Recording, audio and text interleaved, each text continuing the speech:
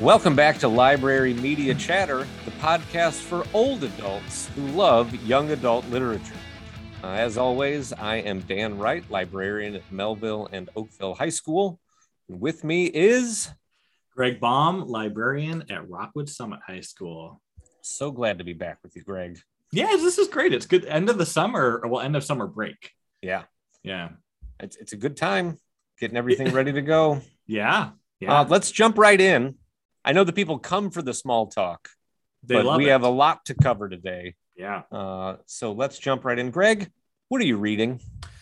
Well, I am reading a book by one of my favorite authors. It is Robert Macfarlane, and the book is called Underland. And he has 4 or 5 books now, and he's English. He is a fellow at Cambridge University. He writes about nature and kind of the intersection of nature and cultural history. So I call him a nature writer, but it's probably a little more complicated than that. So the book I am reading right now is called Underland, and it's about different ways humans have conceptualized and utilized spaces and materials below the Earth's surface. So it's a lot about caves, but so there's in his mind, there's I think he divides it up into 3 things, and I'm gonna forget one of them. But he talks about, it's been used as a place to hide things. It's been used as a place to extract things like resources. And he has one other, I can't remember what it is now. But what's really pleasurable about it is he's very smart. So he brings in a lot of other texts and thinkers and issues. So one of the things he talks about is how are we disposing of nuclear waste? Well, we're burying it and we're hoping that it eventually goes away. But he also, I feel like that works for most problems. It's great. Just out of sight, out of mind. Nuclear waste and everything else. Yeah. So he's real. I mean, he is very much an explorer. So he goes down into these, limestone caverns and on the border of Croatia, and he's rappelling down these basically fissures and glaciers that are melting because of climate change. And anyway, very, very fascinating person. His other books are on mountains, footpaths, and on the language, English words for natural phenomenon that are being erased or forgotten.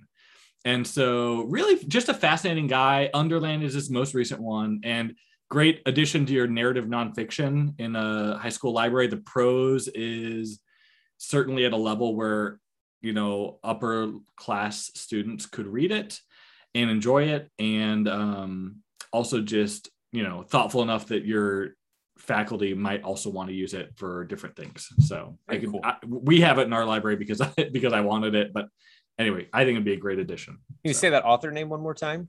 Yeah, Robert. And then Macfarlane is Macfarlane. Very cool. Yeah.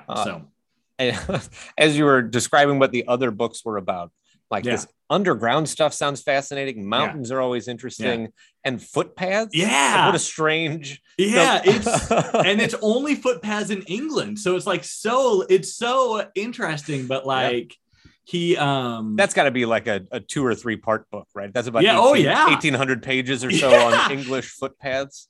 And you know what? What's so funny is that's the one I read first, and I was hooked. Then I went and read all the others. I know you're making fun of me. You're known to be a footpath guy. Everybody that knows Greg knows that Greg loves. There's a history of walking in there. It's so good, Dan. It's so good. Does it get into Scotch or Welsh footpaths, or is it only in? No, it does. It does. I think there's even part in Ireland. I think. Okay, so you've got enough to fill a book then. If you're it's you're doing all stuff. What are they called? The home nations. If you're covering all of those. In that one, in the mountains one and in Underland, he goes all over the world. I can't remember if he didn't do the British mountains. He actually does. That's where he got inspired. Is it the Cairn? They might be Scottish, but the Cairngorms. I'm exposing my ignorance here. I don't know, but Yeah, Dan, there's two buy things 'em. people expect from you on this show. Greg. It's a love of footpads, Yeah. and it's knowing Scottish words for things. Yeah. And Yeah. you're 1 for 2 right now. 1 for 2. So not bad. Not bad. All right. Tell us about your book. So my book is also, you mentioned that McFarlane's one of your favorite authors. This is one of my favorite authors. It's a new book from Simon Rich called New Teeth. If you don't know Simon Rich, just hit pause, buy all of his books, read them, come back to this episode. You gave me one of his books to read. You lent one of them to me, and I can't think of which one it was. Maybe Ant Farm. Do you still have it? Because I'm missing Ant Farm. No, I gave it back. It could be that one. Free Range Chickens. Free Range Chickens is good. Yeah. They're all good. One. Yes. So Simon Rich was a writer on Saturday Night Live. He's written for Pixar. He writes things and publishes in the New Yorker. He writes a lot of short fiction. Mm-hmm. He's also written a couple of novels. He's created 2 TV shows. One of his novellas was turned into a Seth Rogen movie.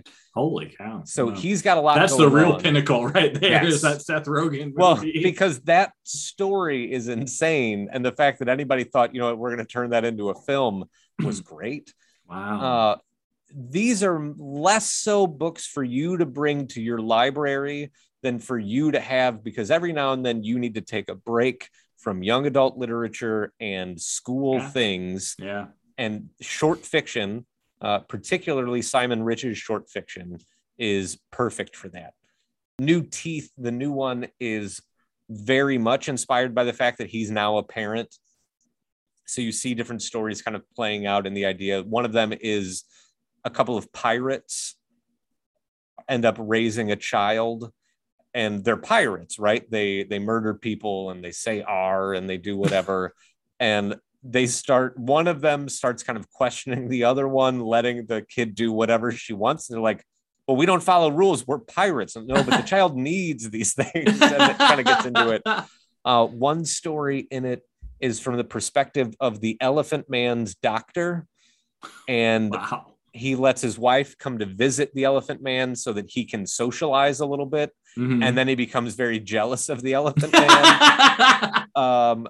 One of them is Babe Ruth as like rookie. Babe Ruth trying out for a team. And this is based on historical fact that Babe Ruth played in the minors for the Orioles, and the coach or the manager of the team, his son was also a rookie that year. Oh, wow. And so it's Babe Ruth talking about how excited he is to play. And he's kind of a rube. And you see the coach's son, who he thinks is his best friend, and they get along great, but the guy's not very good. And so you start to see they butt heads a little bit, or there's some jealousy there. There's some issues, but he just takes these premises and runs with them. So if you just need a little bit of a come down after a long day or a long week or a long block, whatever it might be, give yourself 10 minutes to read one of his stories, and you will not regret it. Nice. I really enjoyed the one that you lent me, and I actually found a few in there that I thought I could use in language arts classes, because they're, the content warnings vary from story to story. So I think there could still be some in there that people could use in a class or something if they wanted. Yeah, I used a couple of his when I taught sci-fi, because at least very early on in his career, he wrote almost microfiction. Oh, wow. One short story was, I think, maybe 8 sentences long. Oh, wow. Or 15 or so. That's amazing. And another one was about, so that was a time travel story. And then there was one about, what was the computer that played chess? Oh, is it Deep Blue? Yeah, there was two, where they put two basically like CPUs together to kind of double up the processing power. Yeah. And so while they're playing chess, they realize, like, why are we playing chess against this guy? And they decide that they're going to take over the world and whatever, but it's all while they're playing Kasparov in chess. Oh, how funny. So it's just, here's a strange premise. Let's tell a crazy story. Oh, cool. Just really, really, really good stuff. Oh, cool. So you've got 2 authors now. Simon Rich, and is Robert McFarlane. Yes, that's Then right. I'm going to have to look up that to get more of it. I need to get into footpaths. Yeah, I've been saying that all summer. This is the summer of it's really footpaths. gonna awaken something in you. Yeah. I'm gonna start exploring more. Yeah. So you have those two authors to look into for yourself and your library. Yeah. All right. I think it's time for our first commercial break. All right. We'll be right back. This episode is brought to you by the Dewey Decimal number 955, which means it's time for Northern Minnesota's favorite game, Do We Know Our Dewey? I'm going to name books with call numbers that start with 955, and Greg is going to guess what that section is all about. And man, I hope it's not much of a guess this time. Oh boy. Highlights for this episode from the 955s include Iran by Leon Gray, part of the Countries of the World series. Iran by William Mark Habib, part of the Major Nations of the Modern Middle East series. The Iranian Revolution by Brendan January, and the Iran-Iraq War by Edward Willett. Greg, what is the theme of this section? Oh gosh, I hope we don't have to edit this and make it work. Is it Iran? It is. Okay, it is Iran. Way to go. Well, I started to overthink it. I thought maybe it was like the Middle East because that last one has Iraq in the title. Yeah. And I thought, that's why I included it. I had two other books in between the Oakville and Melville libraries that have just the title Iran, that I left those out. I thought that would give it away. Those might have been overkill. I needed to add in something with a different word in it. Nice. So nice. Yeah, if you don't know, and I do, because we have a teacher who does for teaching research. Just once we want you to learn the research skills, so that he makes the unit very simple. It's a country reports. Basically, dig into a country, dig into the culture, kind of get an understanding of that country. So we have a pretty robust section in the 900s of country-specific books, and most countries, not all, but most countries have their own 9 whatever that fits just that country. Nice. So now you know. I did not know that. That's great. I believe the 950s, if you had to guess, probably are Asia. Okay. Yeah. Okay. And that's how it works. And that. Yeah. You heard it here first, folks. So thanks to the Dewey number 955 for sponsoring this episode. Yeah. All right, welcome back. Let's get right into it, Greg. Yeah. What are you doing? Well, we talked about in our previous episode, which everybody listened to, obviously. Yeah. They probably they listened to it for the 8th time in preparation for this one. Yeah. Good.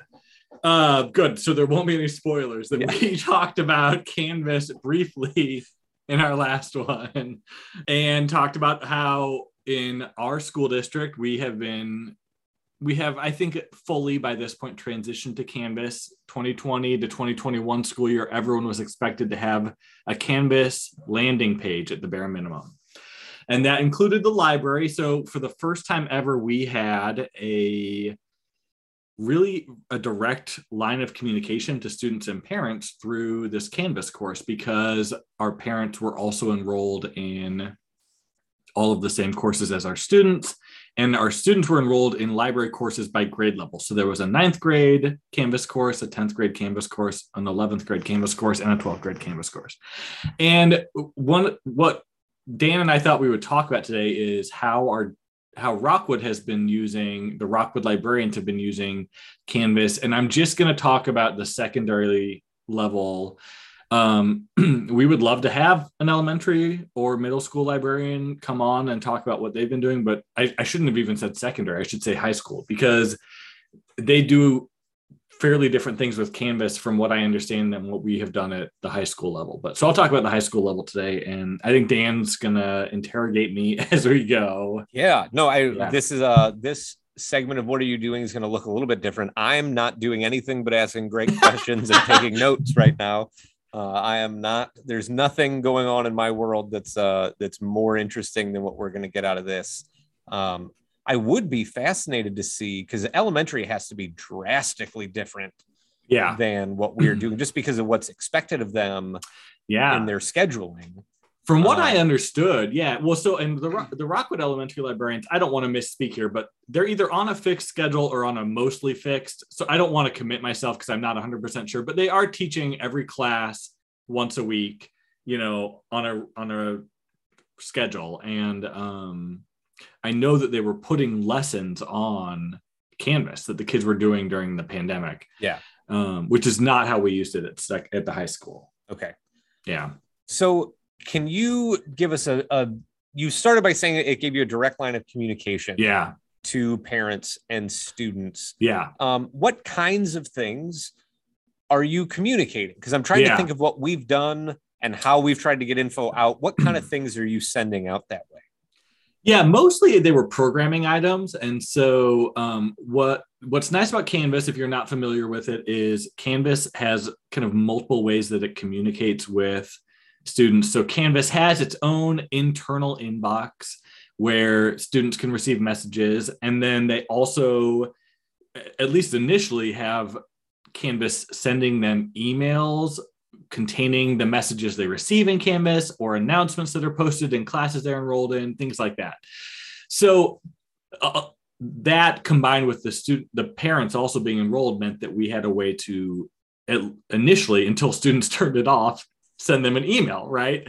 Or send the parents an email. And so, it's true. I mean, I can't imagine a world in which anybody was turning off those notifications. Right.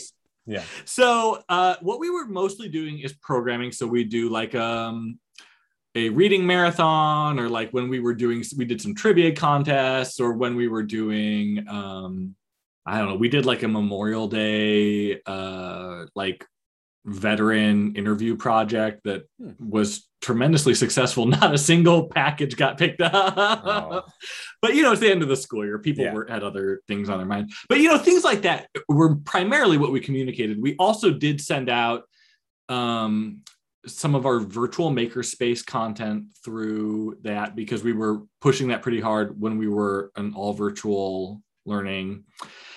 And then we also sent out our student surveys through the Canvas platform, because it was our best way to get some. We used to ask teachers to just distribute the link, right, and have kids do it in class, and usually it was language arts teachers who did it for us. But this allowed us to kind of cut out the middleman, and so those were the communication elements that we used. Was there anything else that we were going to talk about there? I'm trying to remember. So I think that side of it makes sense to me. So you're kind of not having to do like all student emails. You can put stuff out through Canvas in a place that they'll be every day. And like you said, hopefully nobody turns off those notifications or whatever. Right.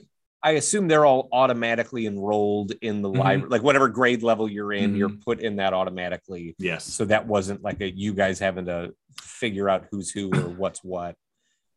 No, in our first year that we did this, we didn't even differentiate the content. So really, we had 4 identical classes. We could have had one, but we wanted at least the option to differentiate. So if for whatever reason it was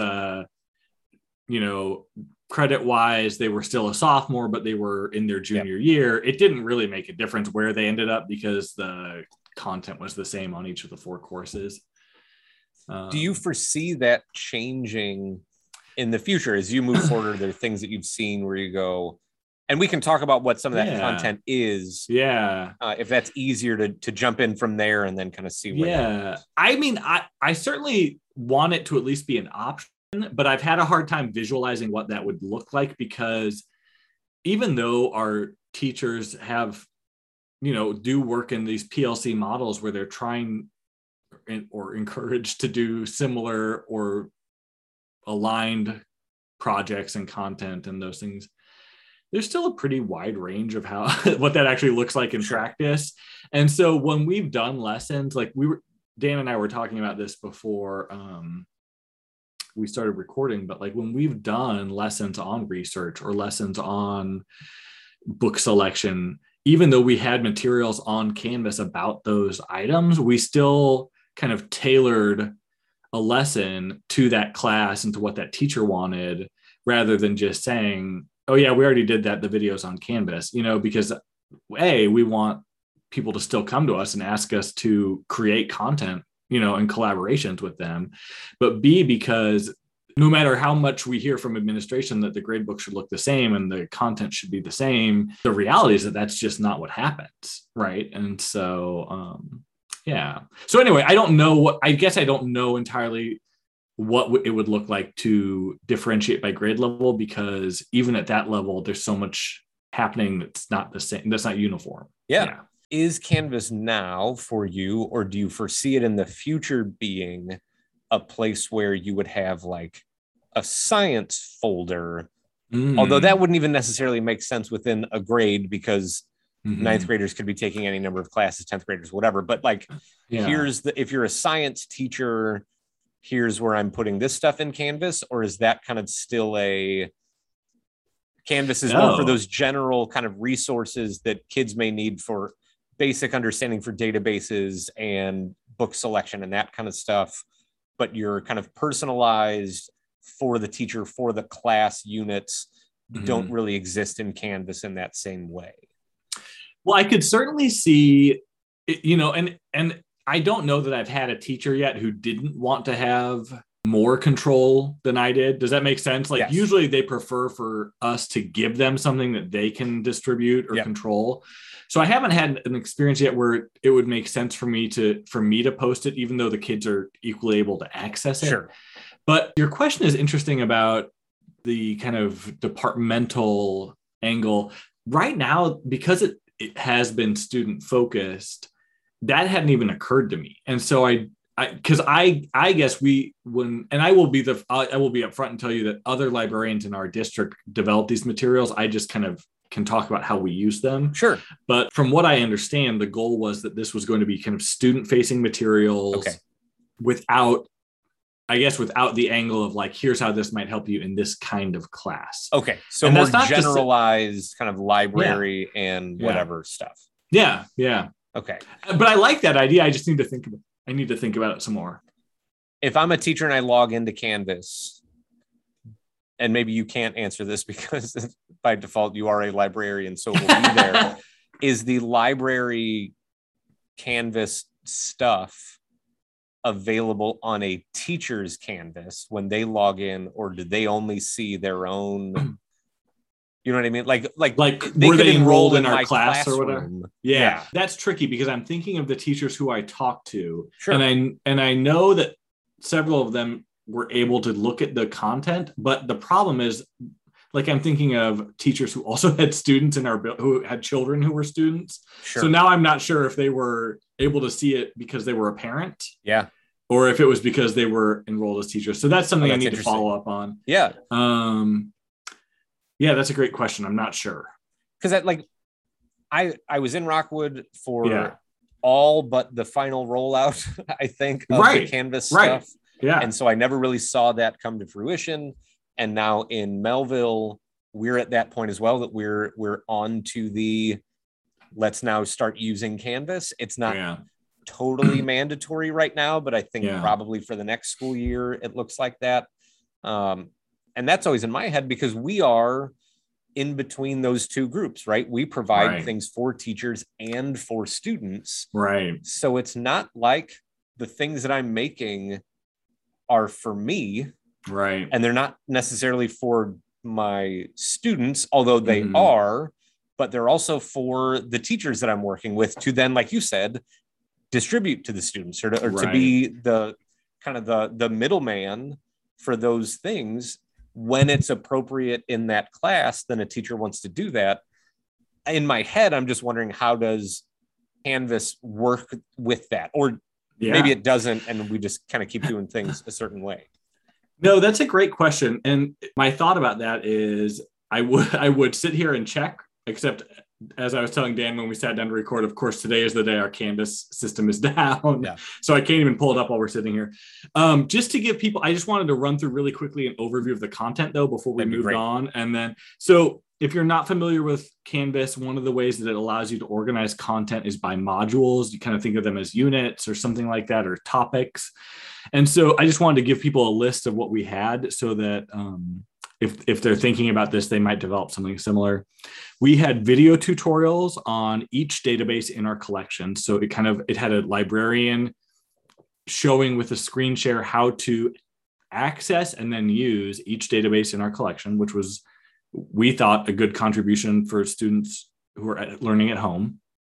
We had a module about the research process. So like some overview on general research project design and best research practices, but also on how to structure a research paper that and Dan knows this from his time at Summit, that like we had, kind of a research paper guide that had been built with the language arts teachers, I think. Yeah. Although probably a few years back. I mean, yes. Yeah. And then we had a module on choice reading, like how to find books that you might like. Again, there were videos in here like by librarians kind of talking through, well, how do you learn what you like and how might you find more of that, and resources that might help students find more books like what they've already enjoyed. And the last was kind of a library resource module that was about other resources in our library, as well as Rockwood students all have a St. Louis County Library virtual library card. So it was also about how you could access the county library system's electronic resources. No, that's awesome. I am positive I will have follow-ups. Yeah. Well, you maybe as you start working on yours, we could do another episode and talk about kind of what you're doing this year, what we're doing. Yeah. That kind of comparison thing. And if we can talk to other people in our districts or people that we know in other districts and other places, or any of you listening at home that want to send us an email to librarymediachatter@gmail.com. Let us know what you're doing on Canvas or any questions you have, and we can kind of dig around a little bit more. Absolutely. All right. Let's get into the review. This episode, we are talking about another gateway from Preston Norton. This is his second time, as far as I know. I think it's only his second time in the gateway world. This book is called Where I End and You Begin. The way I was talking to Sandy about this after I'd read it, and I wrote it down to kind of, this might be in a tweet later on. So if I steal for myself, oh well. I felt like, I'm like, Sandy, this book has everything. I felt like, who's the Bill Hader guy, Stefan? This book has everything. Eclipses, body swapping, insomnia, teens performing Shakespeare, everything. It's incredible. The amount of stuff. It's like Freaky Friday crossed with whatever else you want to throw at it, with eclipses and Shakespeare. Yeah, like I kind of thought of it as a queer Freaky Friday. Like that was kind of the way that I use queer because I don't think it ever really settles on. Is that how you felt? Like yeah. Which I found interesting. Okay, brief plot synopsis, although man, it's hard. I just told you the things that were in it, so it's not like this is going to make a ton of sense. Yeah. So Ezra is our main character, and he has a best friend, Holden. Ezra's crush, like long-time love of his life crush, and these kids are in high school, so this is like his entire life, is Imogen, and her best friend, Winona, is like the devil as far as Holden is concerned. She's always seemingly kind of in the way of Ezra, feeling like he can ask out Imogen or be in a relationship or whatever. It's like two pairs that don't get along, and very, very from the beginning don't get along. But it turns out that two of them, because of the eclipse, swap into each other's bodies. And so then you're on the other side of the equation, and it turns out that there are crushes kind of on all sides. The love in this book is not like, oh, Ezra's in love with Imogen, we'll figure this out, but in a lot of different directions, and hijinks ensues. Can I just say that? Can I say hijinks ensues? I think it is a book that I think the the most effort was spent on it in making it zany. Does that seem right? Like where I am, I mean, I don't know, but like what comes through as the place that received his most attention was, how do I make this even zanier now?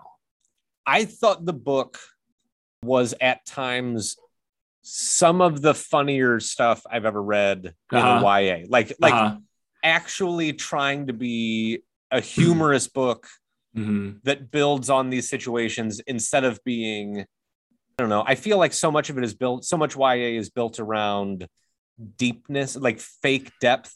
Yeah. Where you're like, how can we make it sound like being a teenager is so much harder? Because that's what kids will understand. Right. No, like this is built around awkwardness and being a teenager and what that feels like to have a crush or to not be understood or to be in a weird situation, which I thought was at more often than not for me, I felt was successful enough. I felt like you're not wrong that he spends a lot of time trying to build that.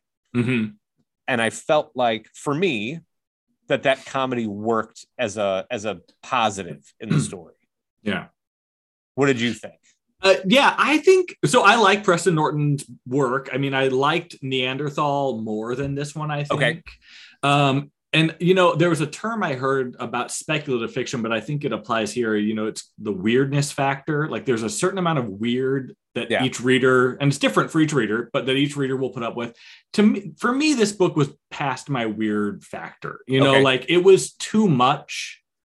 Too many different things, too many weird different things. Like he's not only body swapping and there's all this gender queer and gender fluidity and there's the Shakespeare angle and there's a lot of just like teen body humor and he does Johnny Depp makeup video. You know what I mean? Like it just kind of kept going and Winona's dad like killed her mom. I mean, that's not really a spoiler, but but there's all these things where I was just like, I just needed like 3 of them, Sure. Yes. So for me, it was too much. And I had forgotten about half of those things, by the way, since I've read the book. It's a lot. Like the things that connected to my brain were probably half of the crazy thing. As you kept going, I'm like, oh, that's right. That was in the book. Yeah. And so again, I agree completely that it is funny. I think it must be a funny person because Neanderthal was also funny. Yeah. I could see where Neanderthal was, I think, a very good book for boys, which I know is sexist and probably not everyone likes that I said that. But I think that it's useful to at least have it as a category, to say there are books that tend to appeal to a majority of boys. I do not see this book working that way. I think Ezra is much harder to sympathize with for the normal range of high school boys. I don't see him being someone that they want to read about and his story to be one that they want to spend time in. I will be happy to be wrong. I will be happy to be wrong, but that was kind of my thought about this book was it was not Neanderthal. And it doesn't have to be Neanderthal, but that was just kind of my thought. So after reading the book, or it might have been while reading the book, but I feel like it must have been after, Sandy and I were at the circulation desk and I was trying to explain something, kind of think out loud about the book. And there's a moment, because you're talking about the fluidity and the way in which kind of, you're not just getting, like you said, it's not just the body swapping, but you have all of these other angles that are being played, that there's a moment in the book where Ezra and Holden are talking after a body swap had interrupted something that could have been played. And at that point in the book, we were kind of past we're just going to play this up for humor. Right. And he was getting to the more like, let's actually kind of get through more of the story and kind of talk about what it means. There was a moment there where they have kind of a conversation and Ezra makes a comment about kind of what this means or who he is or how this kind of speaks to him. And I remember feeling like dialogue felt a little bit heavy-handed for me, but I also wonder how would it feel if I was 15 or 16 and reading this book? So I'm reading this kind of zany madcap. This is hilarious. They're going back and forth. And I love Shakespeare. So the fact that then he was bringing in Twelfth Night, and I'm like, oh, that's going to be hilarious because that actually works and whatever. Getting to that point, would that have hit me as like, oh, I hadn't thought about that before? And that twists my brain kind of in a positive direction. Yeah. Whereas an adult and whatever, that I read this and go, okay, I get it. Yeah. You could have done this without saying it. Right. Kind of in a similar way. I think we said that with Heroine, that there were times in that book where I felt like, for me, you didn't have to say that. Yeah. But if you're writing for a YA audience, as we said at the top, this is a podcast for old adults that read YA. As an old adult, what feels maybe heavy-handed is exactly what that reader needs as the kind of nudge. They don't even feel it. It's just like a nudge in a direction. Yeah. I mean, I think this would be a good book. So in my mind, this book occupies a similar niche to Symptoms of Being Human, where I think it does a very good job of allowing someone to understand what it might feel like to be genderqueer or non-binary or something along that spectrum in a way that is, Symptoms, I didn't think Symptoms of Being Human was funny. This is a deeply funny book. I don't know.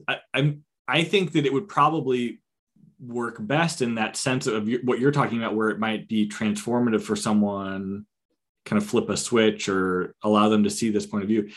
I think I would be surprised if someone who wasn't already sympathetic made it far enough in this book, unless it were assigned to them, because it is so strange from the beginning. Yeah, that I just think a lot of people would put it down if they weren't already at least inclined to be sympathetic to what it might be like to be genderqueer or non-binary or something like that, or bisexual, or anything that's not normative, heteronormative.